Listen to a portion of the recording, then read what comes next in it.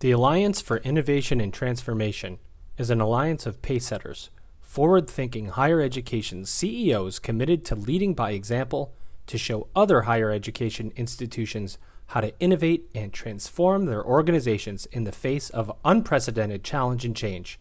They offer learning, development, and networking opportunities focused on customer-driven value, innovation, transformation skills, and techniques, and approaches to help colleges and other organizations achieve the long-term sustainability necessary for their survival. AFITHigherEd.com is where you can check them out. AFITHigherEd.com. 3 higher ed authors, 100 plus college and university presidents, dozens of actionable insights for academic leaders. Commencement, the beginning of a new era in higher education, is now available on Amazon.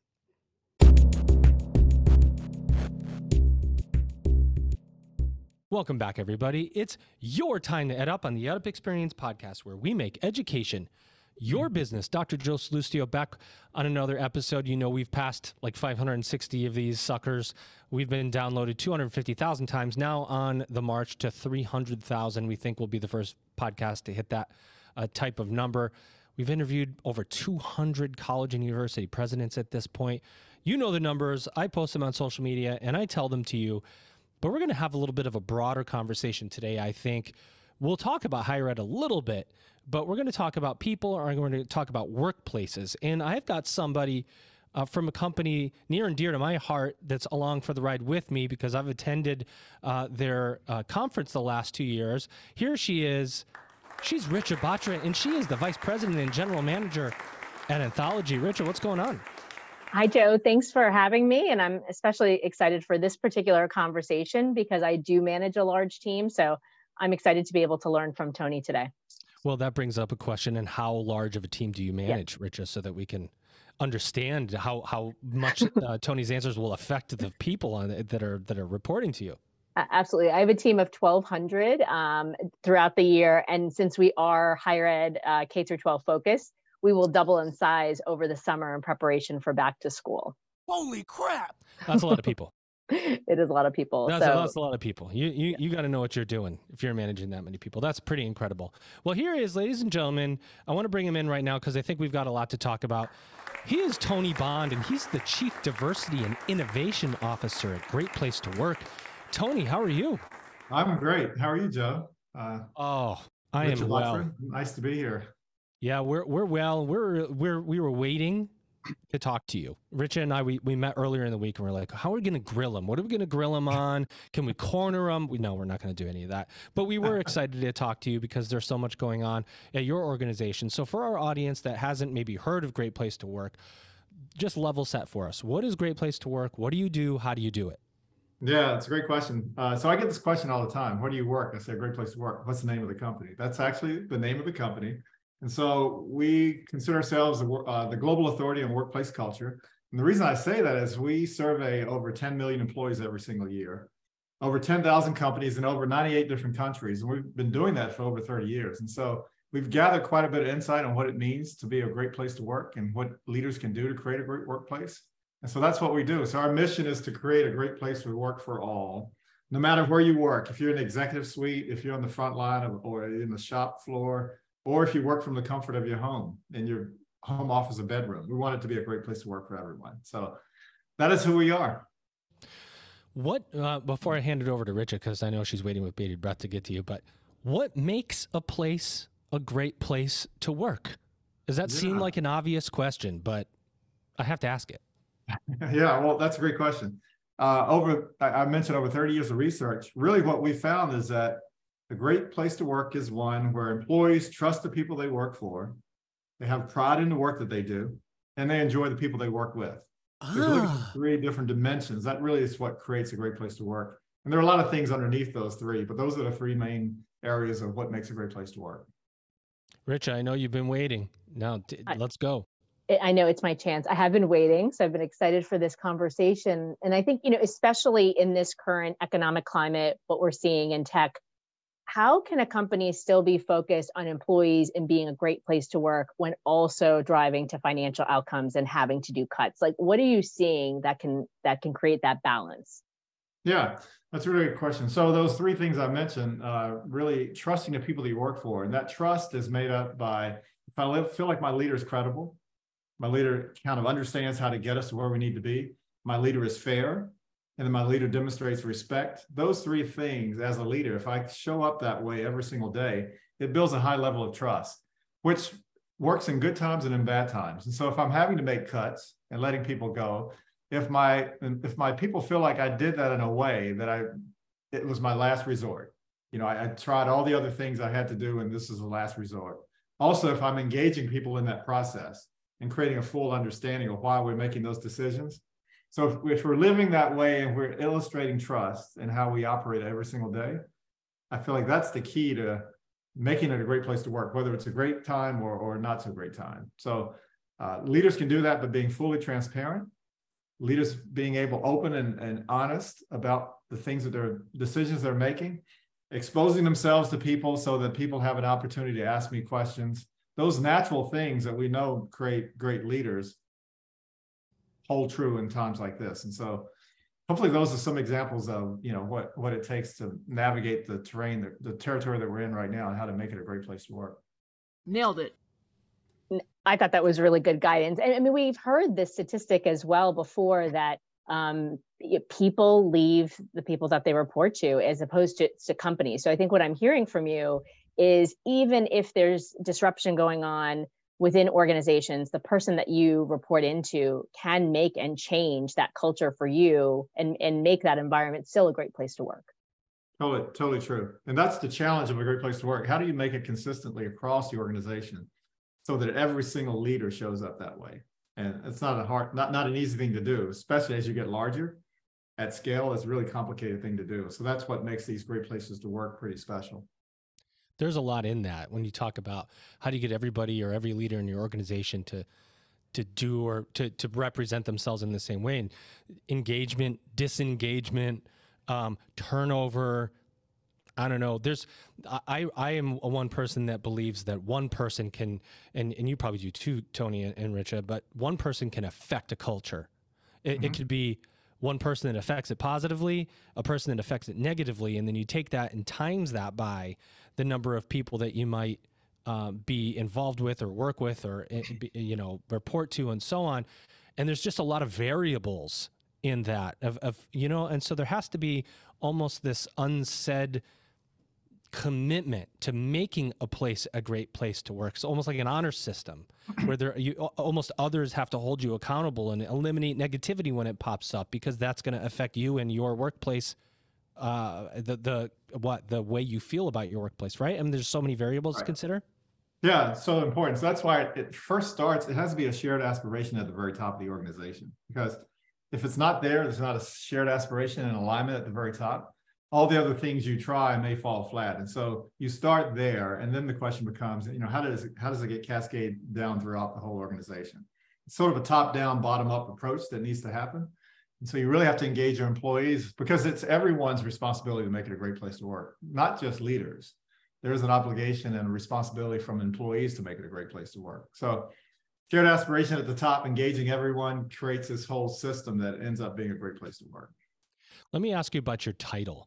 I found it really interesting because I was getting excited to meet with you, and it was the Chief Diversity and Innovation Officer. And typically when you look throughout industry, those are two separate people. There's your Chief Innovation Officer that's primarily involved with technology, because you think innovation, and I think a lot of brains go to technology and so on. And then you see Chief Diversity Officers that are focused on people or, increasing diversity among staff, amongst faculty in higher education in particular. How did that come to be? And talk to me about your role and why those two things are so importantly connected with your role at Great Place to Work. Yeah, I love the question, Joe. So probably around 6 years ago, the title was Chief Innovation Officer, and you kind of described what that means. And then our CEO really challenged us, because even part of what we do is recognize companies for being a great place to work. So we have the 100 best companies to work for in partnership with Fortune. And so when Michael Bush took over the organization, he sort of looked at that list and looked at the top companies and just really said, I know people who work there and it's not necessarily a great place to work for them. And he just kind of went down through the list. And so it changed the mantra of what it means to be a great place to work. He forced us to say that it has to be a great place to work for all. So if we say for all, then that really gets you into the diversity, equity, inclusion, and belonging conversation. And at the time, Chief Innovation Officer, we felt like, you know what, the biggest innovation challenge that exists right now is around diversity, equity, inclusion, and belonging, creating a great place to work for all. So it simply made sense. That's one of our biggest innovation challenges. Let's bring that into your title. And so that's how that whole piece came to be. Kind of a fun conversation that Michael and I had together. My role is really, it continues to be innovation. So how do we evolve our methodology and make sure that we're doing what we need to do? But on top of that, we know that DEIB is front and center for most organizations. And so a lot of my time is spent helping organizations figure out how to become a great place to work for all, how to innovate, how to create some breakthrough ideas when it comes to diversity, equity, inclusion, and belonging. And a lot of the focus right now is around really 4 areas. We think in terms of equity and representation. How do we create opportunities for people, equity and opportunity, equity and compensation? We know that pay isn't fair across the organization, and also equity and well-being. Because over the last several years, we really have realized how important well-being is. And so that's a big focus area over the last 2 years in those 4 areas, and helping organizations navigate those areas. I like your style, dude. Richa. I love it. No, along the lines of DEIB, I think this is one of my key questions. I'm on the committee within Anthology. Let me just ask you, how can institutions, organizations, and companies create DEIB where it's making an impact in the organization and it's not perceived as a checklist item? What are some guidance that you have for us? Yeah, I think the first thing is you really want to scan the environment and get a sense of where are there inequities. And so I have to look at all the things I do, how I hire people, how I promote people, how we incent people, how we care for people when they need to be cared for, whether there's some discrepancies in in-office experiences and remote experiences. So I look across the board and find out where are there opportunity areas. And that's a great starting point. And then just like to be a great place to work requires this shared aspiration, the same with diversity, equity, inclusion, and belonging. At the very top of the organization, we have to share this aspiration to create this culture that creates a sense of belonging for everyone. And then we also have to make sure that we have the voices of the people that we're trying to serve. And so a lot of companies, you'll hear it's pretty commonplace to have employee resource groups. That's a way to tap into the voices of all of your different people representing different demographics within your organization. And those conversations kind of get a sense of how we can not only make the experience better, but how can we leverage these different employee groups to help us drive innovation, help us drive productivity, help us grow our organization. So all those things combined, I think that creates this kind of a generative conversation that leads to some strategies that you can take going forward. Epic. I have a few follow-up questions from that as well. I mean, when many of us are in hybrid work environments, some of us are still in fully remote. How do you create that sense of belonging, or what have you seen that's driving sense of belonging in global and remote workforces? Yeah, I love that. And I think that's going to continue to be a challenge. It's like a clear sense of purpose. And so I'm doing my job, whether I'm doing it from my home, if I'm doing it in a way that I feel like I'm achieving something larger than just my task, my job truly has a purpose. That helps me create the sense of belonging no matter where I am. If my leadership can make expectations really clear, and I have a clear view of what we're trying to accomplish, that's really, really important. But I think one of the things that I find that's critical to this conversation is this whole development, learning. I feel like I'm getting better at what I do. What I do is valuable, but I'm also getting better at what I do every single day. That also helps facilitate this sense of belonging. So there's so many different ways that you can do it as a leader, but I think what we found that when we were moving to the virtual world, the leaders that reached out, they helped the employees feel like they were operating from a sense of purpose. They really focused on their well-being. They gave them a sense that they were learning and getting better at what they're doing. They created this sense of autonomy. What you produce is important, but how you do it, there's some flexibility around it. All those things probably are key to contributing to a sense of belonging in a virtual world. And I would also say that probably we're meeting more in the virtual world than we did in the physical world. I was Zoom going to ask makes you, it Tony. easy for us to be together. And it also kind of gives everyone a voice. You know, when you're talking, you can't have multiple people talking at the same time on Zoom. So technology has worked in our favor, I think, in a way of creating that sense of belonging and connection. Did you just say that because I tried to interrupt you? Well done. Well done, Tony. That was well placed, I have to say, because I was going to lightly and politely interrupt you and say that what you're saying, it hitting home, because what I felt was a huge phenomenon in myself and I was managing people remotely, obviously during COVID, is the shift that I had to make from a reactive to a proactive check-in with my employees, where when I was in the office, as I am now, a lot of things come to me.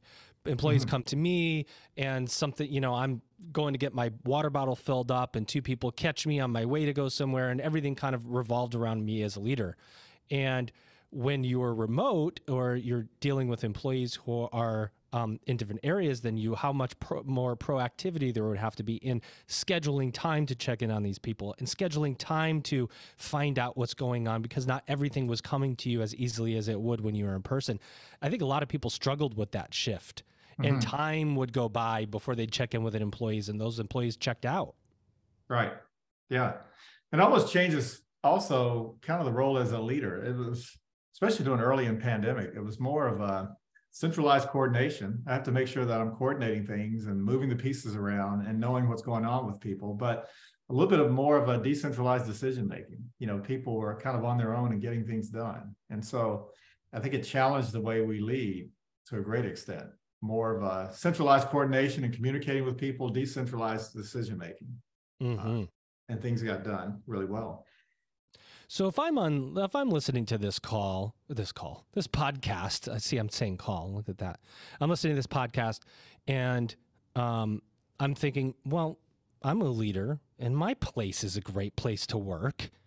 I mean, I'm listening to these people talk, Joe, Richa, and Tony, and boy, this is my institution. This is my company. It's a great place to work. And how do I know that for sure? How do you work with Great Place to Work to find out if that's actually true or not? What's the process that exists? What's the processing? It's really gathering data, the voices of the employees. So we survey. I mentioned how many people we survey every single year. We survey people and we have different statements that tie to those dimensions of being a great place to work. The dimensions of trust that I mentioned, credibility, fairness, and respect. We also survey people around what is the level of pride you have in the work that you do.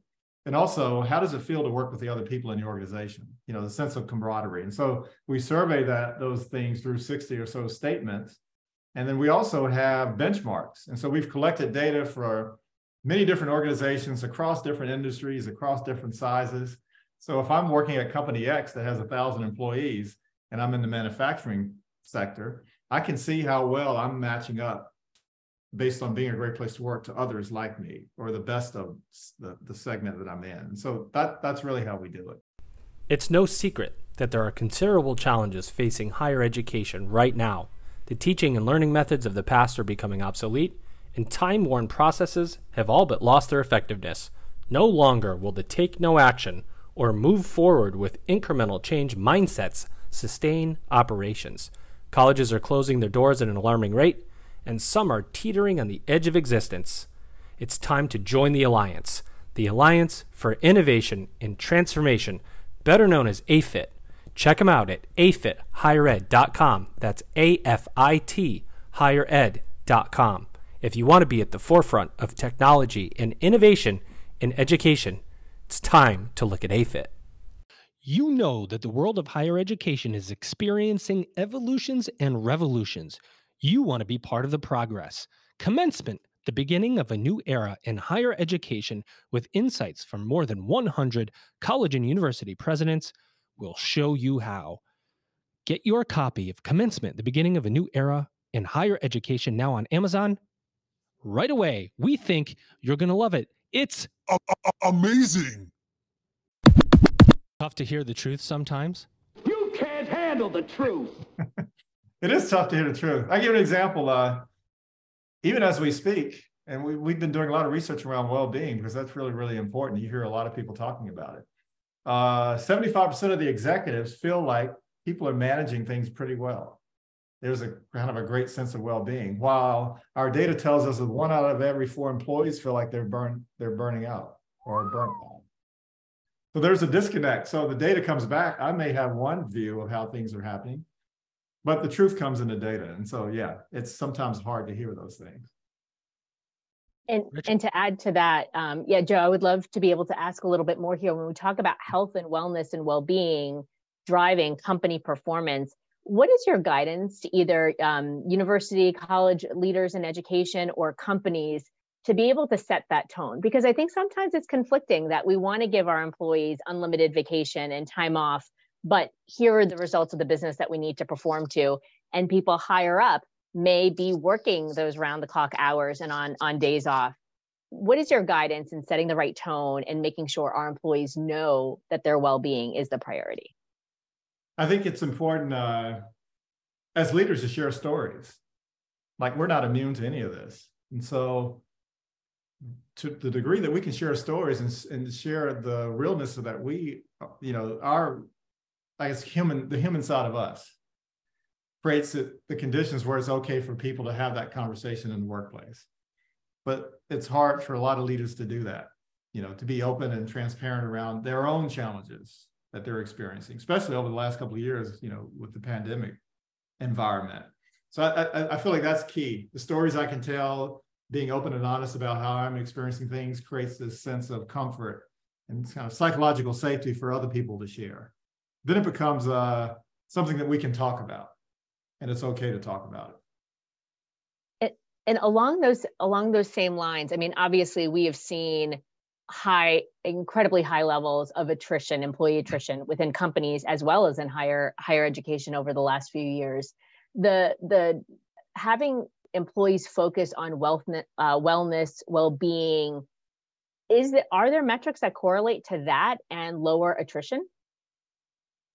I think there's metrics to correlates overall, even before this happened, the pandemic, to lower attrition when you create a great place to work. So to give an example, if I'm looking in terms of hospitality, the average turnover rate is like 52% in that industry.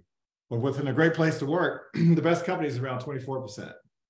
So by doing those things to create a great experience for people every single day, by having people know that they're working for a leader that they totally trust, they have pride in what they're doing, they're connected to the people they work with. It doesn't matter the scenario. Back in 2008, during the recession, when a lot of companies were struggling, great places to work, companies did really well. And so I think that's the key, because if it's not the pandemic, it'll be something else coming up in the future. But if the foundation is to create this great place to work, and it becomes pretty resilient overall. So hopefully that answers your question around attrition. No, absolutely. I think that's incredibly helpful. I mean, we know that there's financial impact when we lower the number of attrition and the turnover and the cost of training and onboarding. So I think that's incredibly helpful. Yeah, and the reality right now is we did a global study, a normative study. Only less than 50% of the people are working or experiencing trust-building behaviors in the workplace. So there's huge opportunity out there. And then even when you put on top of that some sort of a crisis situation, then it becomes really a problem. I'm thinking that's usually a good sign that I'm thinking, because I've done so many of these episodes. Sometimes I get robotic with my questions, and I do want to recognize that this is the part of the episode where I poke my guest co-host to stop asking better questions than the host, just for the record, Richard, but we'll talk about that later.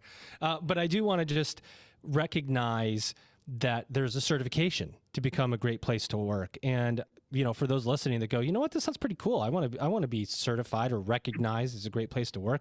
Can you tell us about that process, what that looks like, how that goes, what's involved? Mm-hmm. So any organization wants to be certified, it's a fairly easy process. So basically you would survey your employees, and in turn, if let's say 7 out of 10 people come back and say it's a great place to work. So it's based on those statements that I mentioned earlier. If 7 out of 10 people overall say it's a great place to work, then you become a certified great place to work. And with that, you can display things on your website. You can show that you're a certified great place to work. And it means a lot, especially with people looking for jobs. That's one of the criteria they're looking that they're actually using. Is it a certified great place to work? And then once you become certified, it opens you up to other opportunities, like our list that I mentioned, the 100 best companies to work for list. The best of the certified companies are eligible to be recognized in those lists. And so that's really how the process works. What you get with that certification is also data that helps you understand the workplace experience. You get both quantitative data and qualitative data. Two of the things we ask people is what makes this a great place to work and what would make it a better place to work. And so all that information not only is for recognition, but it's to help you make your workplace even better. And depending on your engagement with a great place to work, you may get a culture coach that helps you understand the data and helps you come up with some ideas on how to make things better. So hopefully that explains the process. Simply put, 7 out of 10 people say it's a great place to work, then you're certified. So what happens, there's the opposite side of the coin here. What happens when 4 out of 10 people say that you're a great place to work?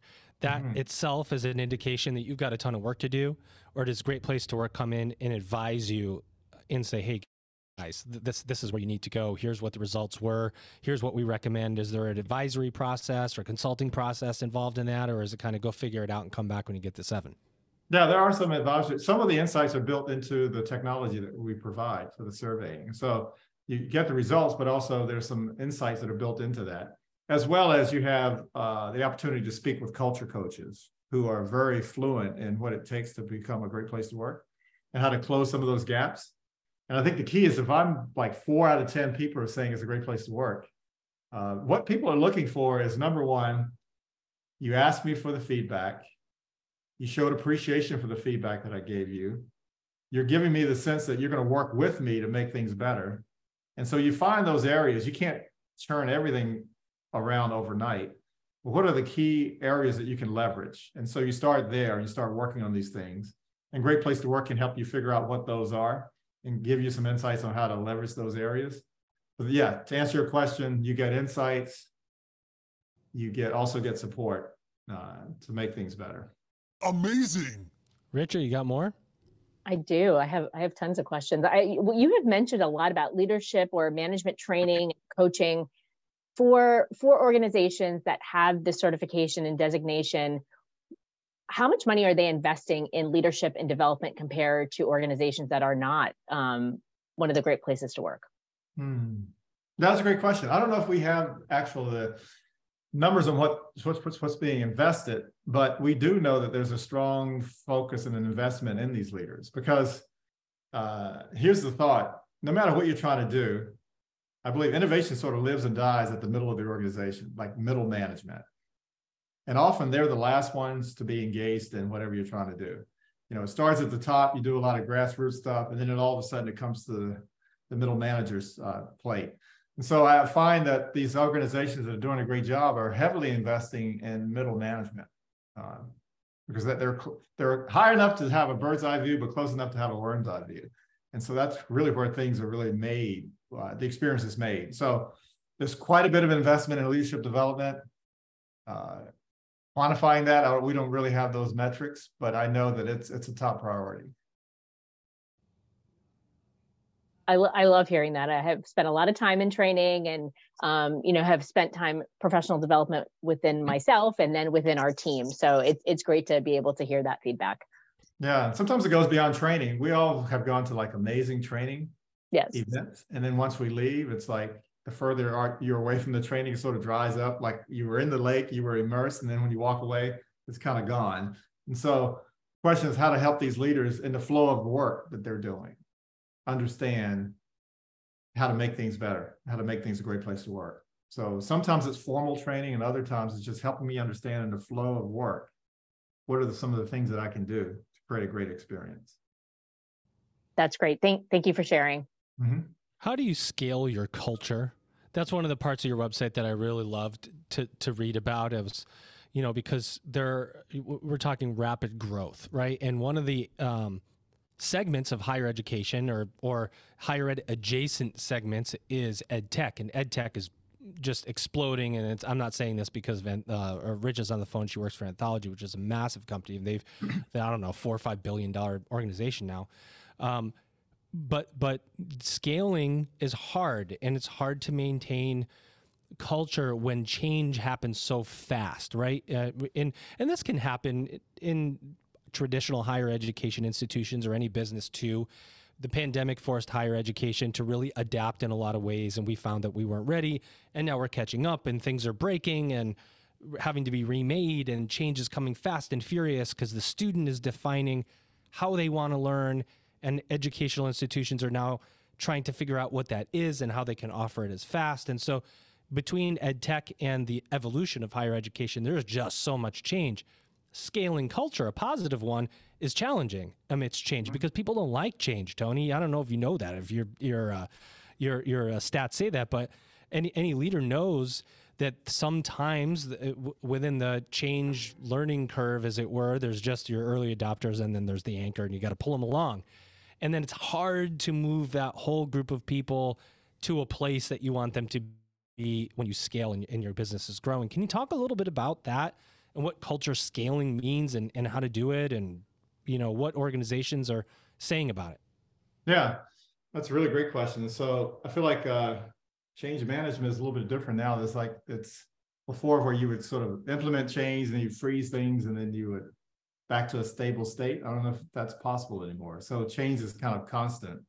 And if you have the conditions of a great place to work, we know that makes people more agile. And so part of what you want to do is engage people. If you're trying to change, you want to engage as many people as possible into the innovation effort. And we have sort of this innovation velocity ratio, which basically measures, to what degree do people feel like they're involved in innovation. Because when they are involved in innovation, then almost 9 out of 10 people are saying that they quickly adapt to changes, and as well as they look forward to coming to work. So that's one way to scale things, is to involve people and the changes that you're trying to create. The other thing is if I can touch as many people as I can every single day over a long enough period of time, the whole culture is going to change and be what you want it to be. So it doesn't happen overnight, but if I can be consistent in surveying my people, getting a sense of how they're experiencing the workplace, focus on getting as many leaders as I can bought into the type of culture I'm trying to create, have a really strong mission. It becomes more than just something on the wall, but it becomes a way that we make decisions. Our values become how we make decisions around here. All those things are kind of the bedrock for making the strong culture that you want. So it's more than just having values on the wall, but that's how I make my decisions. On top of that, I engage as many people as I can in the strategy and the innovations that I'm trying to create. And then also I try to get as many managers, and it may not be everyone at one point, but I have some leaders within the organization who get it. And they're just kind of displaying the behaviors that I really want everyone to display. How do I recognize those leaders? How do I lift them up as an example of what we're trying to do? So I've sort of rambled and gave you a lot of things, but I think all those pieces are kind of important to create the culture you want, but also to make people ready for change, whatever it might be. The great thing about this podcast is you get to ramble as long as you want. As long as you want, Tony. Richie, do you have any additional questions before we wrap up with Tony? One question that's been on my mind when we talk about DEIB, how are companies and institutions measuring the success of that? Because for everything else, we're measuring based off of KPIs and financial measurements. How should we be looking at the success of DEIB in our organizations? Yeah, I think those 4 things I mentioned. So number 1 is we look at the representation within the organization. We look at the opportunities that are being created for people and what is the equity like within those areas. And you can look at pay as well. But then also the survey, there are statements within our survey that really gets to the sense of belonging. So you want to look at, if you survey all of your employees, what's the difference between the people having the greatest experience and the people who are having the worst experience? And how does that play out across demographics? And if I'm finding that women scores are significantly lower than others, then that gives me a strategy, an area for me to focus on within my strategy. And so I start to measure the experience that those particular people are having over a period of time. So I think those are some key numbers to look at. The experience people are having, my representation numbers, my opportunities I'm being created and who's moving into those opportunities, and just the overall sense of belonging that people are giving us through surveys. I think those are probably some foundational things, metrics to look at. Tony, I'm here taking some notes because I think these are great, very specific action items I can take, and I think everyone listening to the podcast can too. So thank you for sharing that. You're welcome. I got to admit, I did come up with one more question because I don't want to let you go with that. Actually, I have 3 more, but 2 of them are to kind of close out the episode. So, but I am going to ask you this because... As many as you have, Joe. Yeah, so I have 3 more questions, I guess. I'm trying to make an excuse. But no, honestly, there are internal factors that affect culture, and then there's external factors. And one of the disruptors right now is artificial intelligence. And you don't have to have an answer for this because I don't know if there is one, but people were freaking out, and some are still, that AI is going to take over my job and it's going to eliminate the need for this or eliminate the need for that.